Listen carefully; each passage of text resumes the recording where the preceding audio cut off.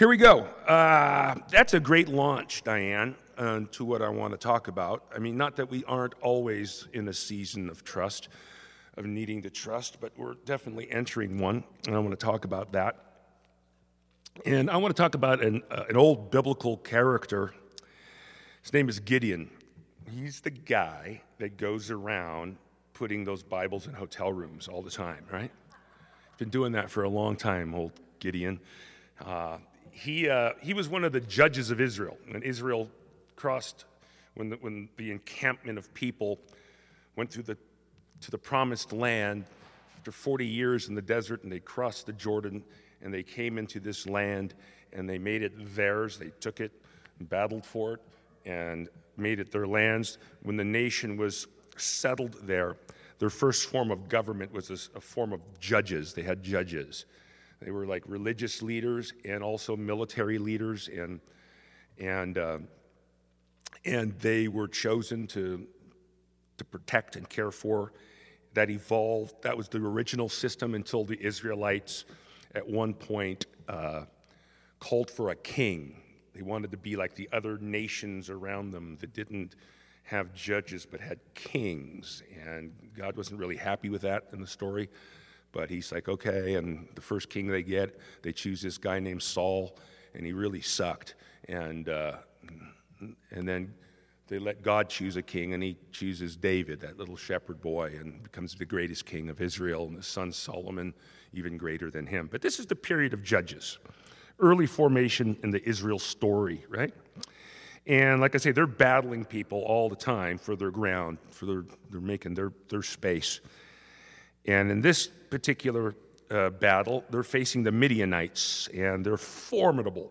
They're a much more populated and better armed military force. And in the story, God tells Gideon to go take them out. And Gideon is scared, understandably, because they're way outnumbered. He has 300 soldiers.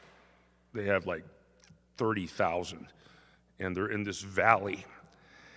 And it says, now the camp of Midian lay below him in the valley, and during that night, the Lord came to Gideon and said, get up and go down against the camp, because I'm going to give it into your hands. Now, if you're afraid to attack, go down to the camp with your servant Purah, and listen to what they are saying in the camp.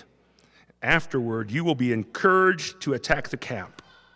So it says, he and Purah, his servant, went down. So I think that's already kind of funny. They're like, if you're scared, like, do what I say. But if you're scared, then go do this. He's like, well, yeah, I'm scared, so I'm going to go do that. So he goes down with Purah and sneaks up on the camp and to one of the outposts. So he and Purah and his servant went down to the outposts of the camp. The Midianites, the Amalekites, and all the other eastern peoples had settled in the valley thick as locusts. They're building a coalition against this new people that are coming in.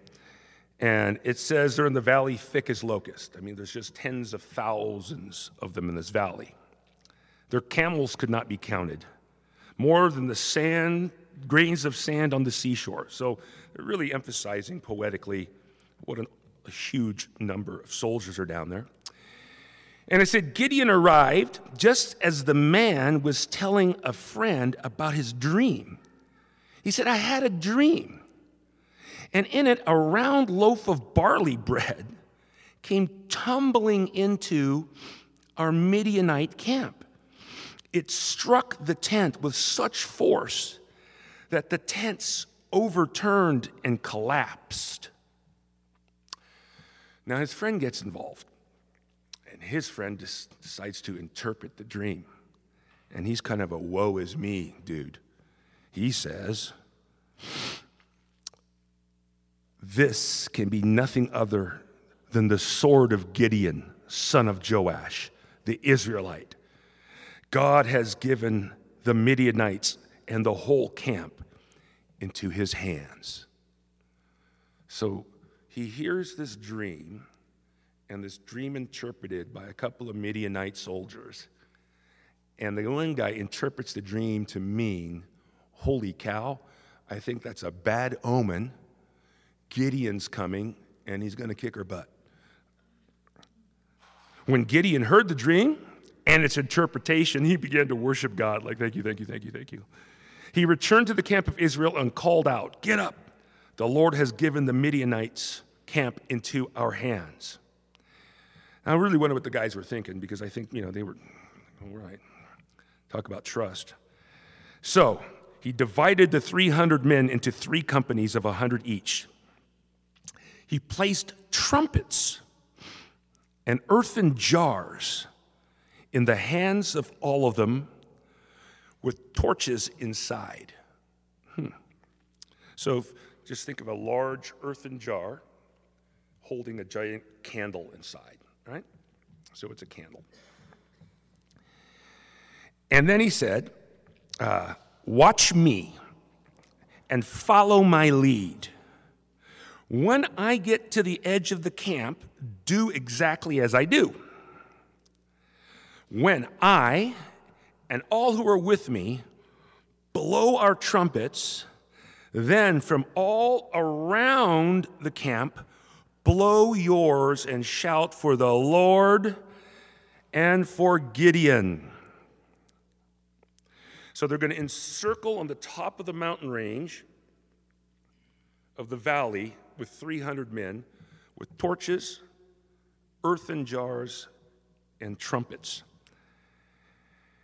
It says, Gideon and the 100 men with him reached the edge of the camp at the beginning of the middle watch. That means literally in the middle of the night. It's 3 a.m. And then it says, they blew their trumpets. They broke the jars that were in their hands. So you have these large earthen pots, 300 of them, shattering and echoing, and fragments falling down the walls of the canyon. You have 300 horns blowing, just causing sound waves to bounce off of each other. And now you have 300 torches that come up while blowing the horn, surrounding the encampment in the middle of the night. It says, grasping their torches in their left hand and holding in their right hand the trumpets, they were to blow, and they shouted a sword for the Lord and for Gideon. While each man held his position around the camp, all the Midianites came crying out of their tents and fled. When the 300 trumpets sounded, the Lord caused the men throughout the camp in the pitch darkness to turn on each other with their swords. It's utter chaos, fear, panic, dark, and they start swinging swords at each other. So literally, this massive army fights themselves, and they destroy themselves, and they flee, and they're victorious over the Midianites. Wow. Come down against the Midianites and seize the waters of the Jordan ahead of them. The land is yours. You won this bad battle. Okay, so a couple of things about this. Whether it's true or not, I don't know. But there's a lot of truth in it. And some of the observations are pretty awesome. Most of the time when people teach this, they do talk about the trust angle on that, and Gideon's trust and faith and those kind of things, and having faith, and faith means you can overcome these big obstacles. I'm looking more pragmatically in this teaching at the methodology, the genius of what actually took place, because it's an old story, it's an old trick. It's as old as they come militarily.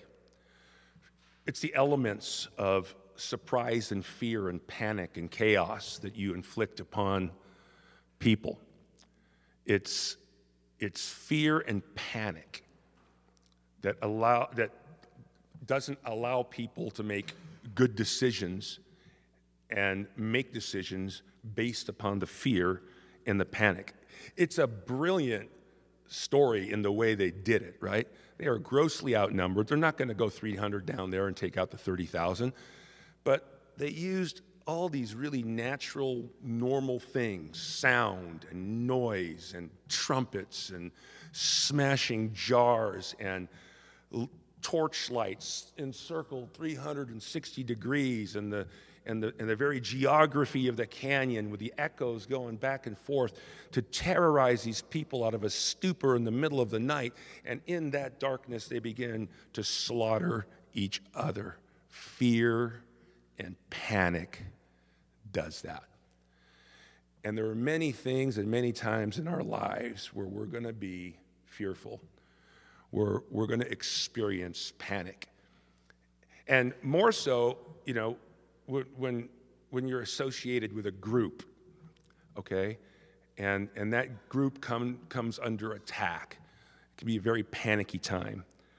We're entering a season, and I want to address it.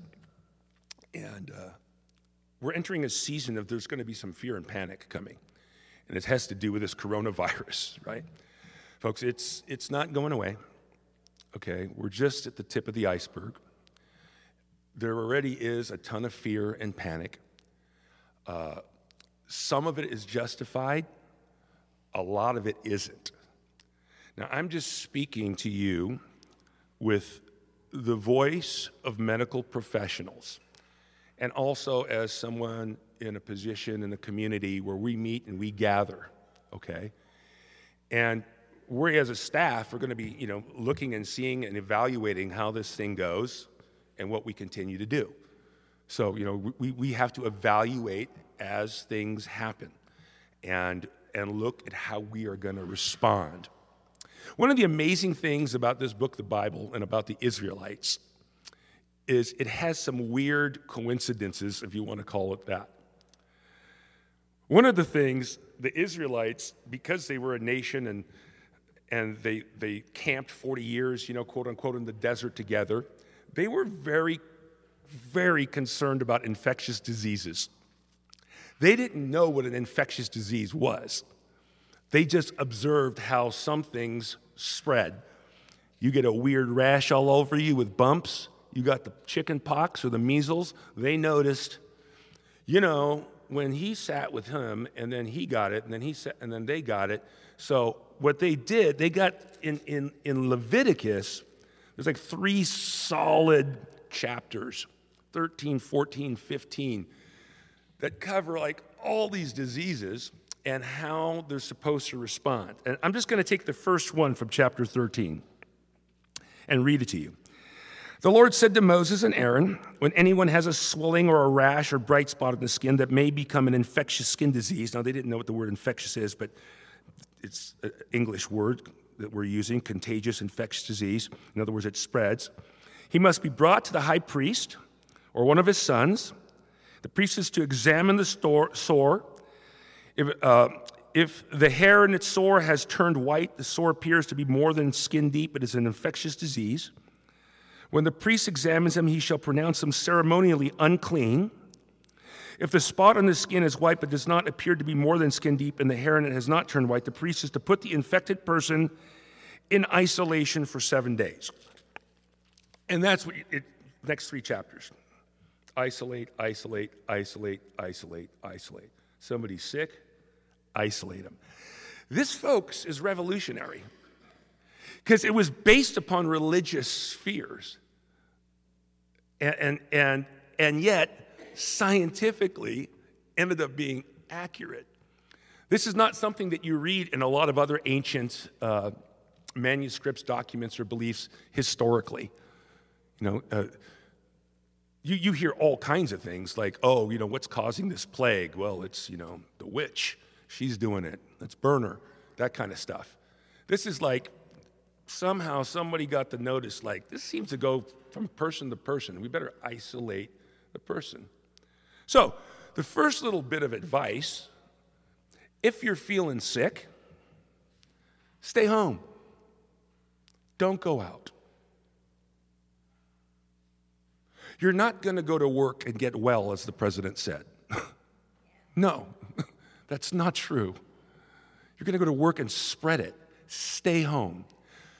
Don't be heroic. Don't be, the old American work ethic. If you got one of those great American work ethics, I work when I'm sick. This time, don't do it. Just stay home. Isolate. See what happens. Get well. Avoid crowds, which is really stupid to say in church because we're all here, right? But this is one of the things that we have to continue to evaluate, and we will evaluate depending on where this thing goes. And it could go in a direction that before we get out of it, that there's going to be a lot of isolation. And that's really hard, and that's really scary, especially when you're in a fear and panic situation. What do you want the most? Company, support, encouragement. Well, let's figure out ways that we can continue to do that, even if some of us have to isolate. Some of us will have to isolate more. I'm in a super high-risk category, and I have been because I have an autoimmune disease. That means my immune system is attacking my own body, and I have to use a very powerful drug to stop that suppresses my immune system and pushes it way down. That allows me to have the life and to be here and to be able to sit with you and do life. But it also means my immune system is highly compromised and I'm at severe risk from any flu. But especially this one, because this one seems to have a higher kill rate. And the kill rate on any flu is very small. And the most vulnerable people tend to be elderly, people with compromised immune systems, asthma, very young children. In the case of this coronavirus, we have a bright spot. They're starting to observe now that children are actually faring fairly well through this flu. Elderly, not so much. They get beat up because it goes right into the lungs, and pneumonia when you're elderly or you have a compromised immune system, really bad. And it seems to be killing more people right now than the conventional flu. Seems to be. We don't know for sure. Because all we know is what we can observe death rate with people that we know are infected. We don't know about the people that are infected and just pass through it. So it kind of throws the scales out. We don't really know how many people in China were infected with it and had a runny nose or whatever, and then became fine and wasn't even enough to be contagious to somebody else. But they would have still tested positive. And that's because we don't have enough test kits. No. The president is wrong. There is not plenty of kits for everybody. We are severely low on kits. At this point, we're severely low on masks for the most vulnerable people in our community, which is first responders and nurses and the medical community. They are the highest risk as it is today. With the firemen, Matt, you're a fireman your whole career. They went in to do resuscitation on that nursing home up in Washington. They were the first responders, and then they went back to the station, and then it turned out she had coronavirus. Now they have to take 25 guys, shut down the whole station, and put them in isolation to observe and test. That's going to happen. And in a home like that, it's going to eat it up. They've lost 13 people to the virus in that home so far because they're very vulnerable. They're elderly. It's an infirm and elder home care, home care is very high. So it's not indicative of what's going to happen in the general population. These are super high-risk people, and that's why they're dropping like dominoes, okay? But isolate yourself. And if that means we've got to call off Easter Bash this year, we call off the Easter Bash. We'll see. We'll play it by ear. I'm not trying to stoke any panic, but I'm not going to be stupid either. I have to take precautions. You have to take precautions. Many of us in this room have to take precautions, especially if you're 60 and up. Even if you're in good health, you got to take precautions. It's going to hit a lot harder for the 60 and up category. That much we know. Here's another thing that I find so fascinating about the Bible. The Jews have this fastidious tradition of doing something that spawned from this passage in the book of Psalm. It says here, Psalm 26:6, I wash my hands in innocence and go about your altar, O Lord. Okay, so guess what that did? It started this ritual of hand washing. Hand washing is like, if you're a Jew, you wash your hands all the time. Before you eat meals, before you go to synagogue, after you have Shabbat, you're just washing your hands. For some of you who have been to the Holy Land, Dennis, I know you'll remember, we go to the Western Wall or we go to holy sites, Jewish holy sites. There's just big fountains running where you go and everybody washes their hands before they enter the site. Well, it turns out that washing your hands is a really good habit to have. That this is how you spread disease, is with your hands. It's said that we average touching our face 15 times an hour. It's not the touching our face that's the problem. It's what might be on our hand when we touch our face that we picked up off of something else. So another recommendation is start going OCD on hand washing. Really, just start doing through this thing as it continues to build steam and it goes. Wash your hands. You're going to find it impossible to not touch your face. I'm just going to tell you, you're going to fail. They all say that, and I actually try it. I'm like, that ain't freaking working. No, I'm just saying, you touch your face all the time. So it's really, you're setting yourself up for failure. You could try to touch it less, absolutely, but you're not even going to be thinking about it. You're just going to be doing stuff that you regularly always do. And that's just normal stuff. Wash your hands all the time and be even more concerned about what other things you're touching than your face. Counters, handrails, whatever, shaking hands.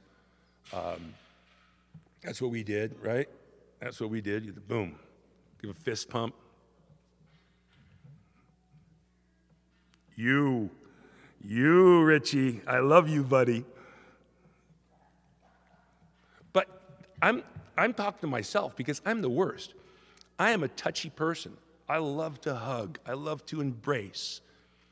I grew up with that. It was my whole upbringing was warmth and touch. And that's really, really hard for me already. I already don't like it. It's kind of depressing to me because I like seeing my friends and getting a hug from them or giving a hug. I don't like, walking around with my hands in my pockets and not shaking hands. It's really, really hard. And it sounds, maybe whiny, but it's a little psychological blow to me. It is. It's a little bit of a depressing thing that, I can't have that going on, So there's going to be some challenges, isolation, less touch, being careful with what you touch.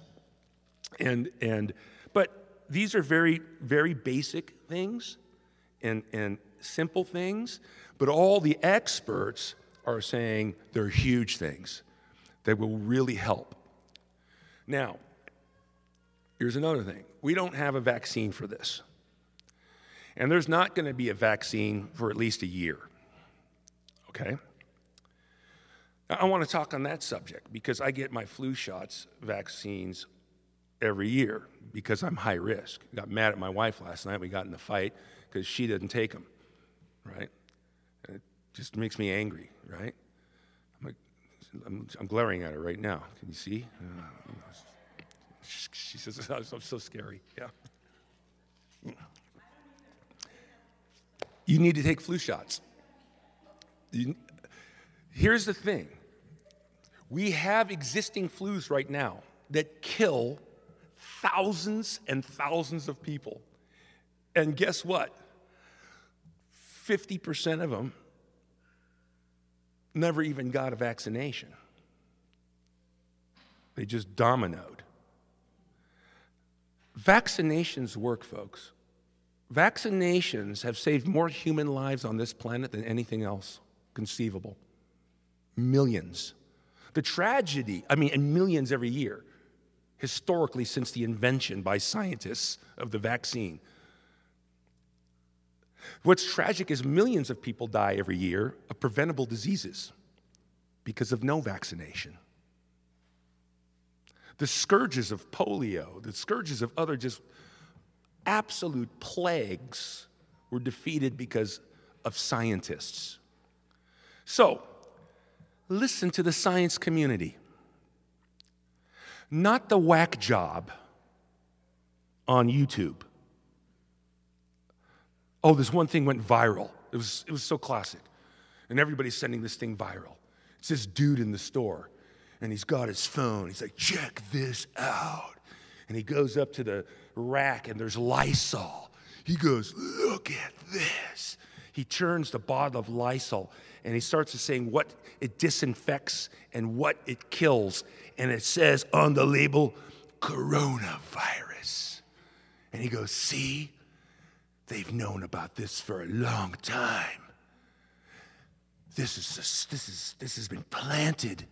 It's been spread. He starts this whole conspiracy theory of like how, yes, the coronavirus has always been around. It's been around forever. This is just a different mutation.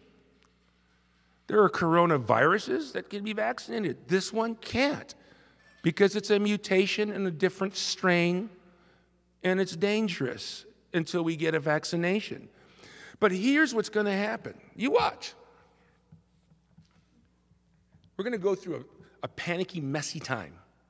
And in a couple of years, guess what? There still will be a coronavirus. It still will be killing people because only half of Americans get a vaccination. And we're going to have the vaccination. And just like the nominal flu that we have today that kills tons of people, there's a vaccine for it and people don't take it and they still die. Why? Because people are really stupid. Listen to scientists. Quarantine her, please, high priest. There's this weird, and that's something else I noticed. What caused the panic in the camp? What was God's method? A rumor. Yeah, this really weird dream, man. I saw this, and I saw this, and that. Dude, we're doomed. We're freaking doomed. I think it means that. And then you knew it spread like wildfire right throughout the entire valley. Dude, did you hear about the dream? Dude, did you hear what he said? Did you hear what Caleb said? Oh my God, yeah. This is really bad. It's rumors. And that's what so many of these conspiracy theorists do. And most of them, sometimes, don't get me wrong, sometimes a rumor has legs. Sometimes a conspiracy has legs. Sometimes it does. But most of the time, it's an idiot. And if you know anything, you know it's an idiot. That guy was trying to spread fear by just simply being stupid and having a platform to be stupid on, social media.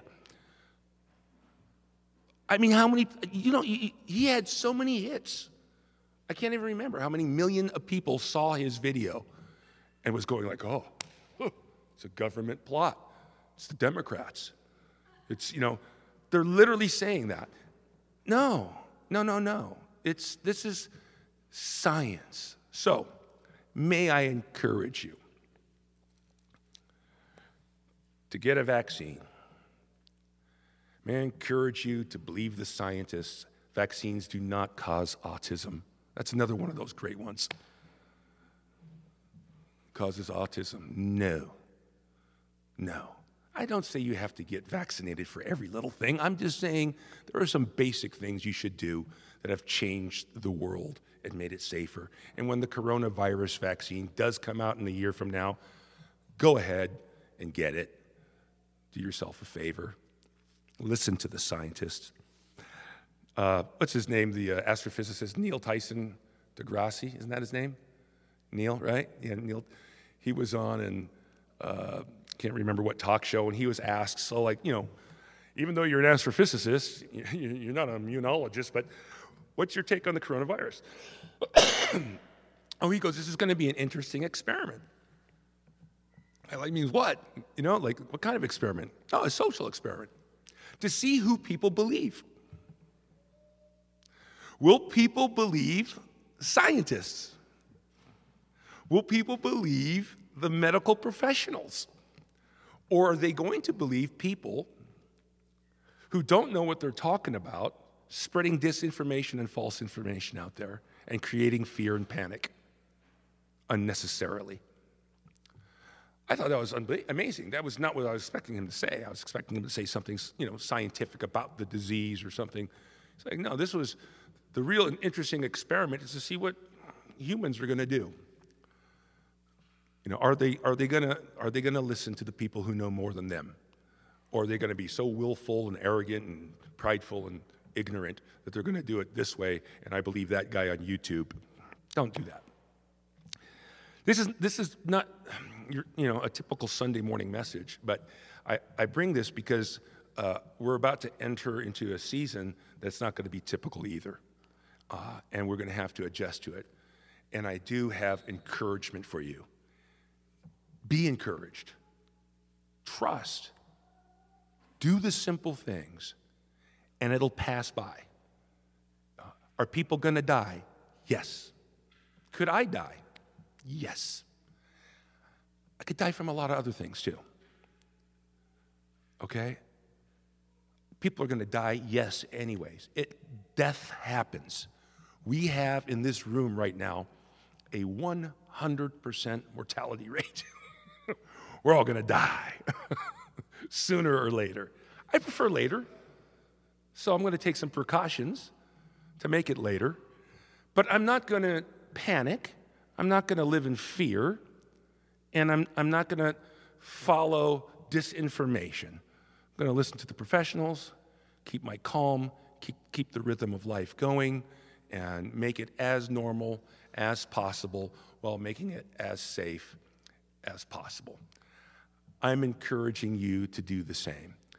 And I want to be, as a person who people gather around and meet with regularly, I want to be responsible, and I want to be educated, informed, and helpful as we see what happens in the weeks ahead and the months ahead. And I do promise you, it will pass. It will pass. We are going to be okay. All right? Peace and grace be with you, and trust.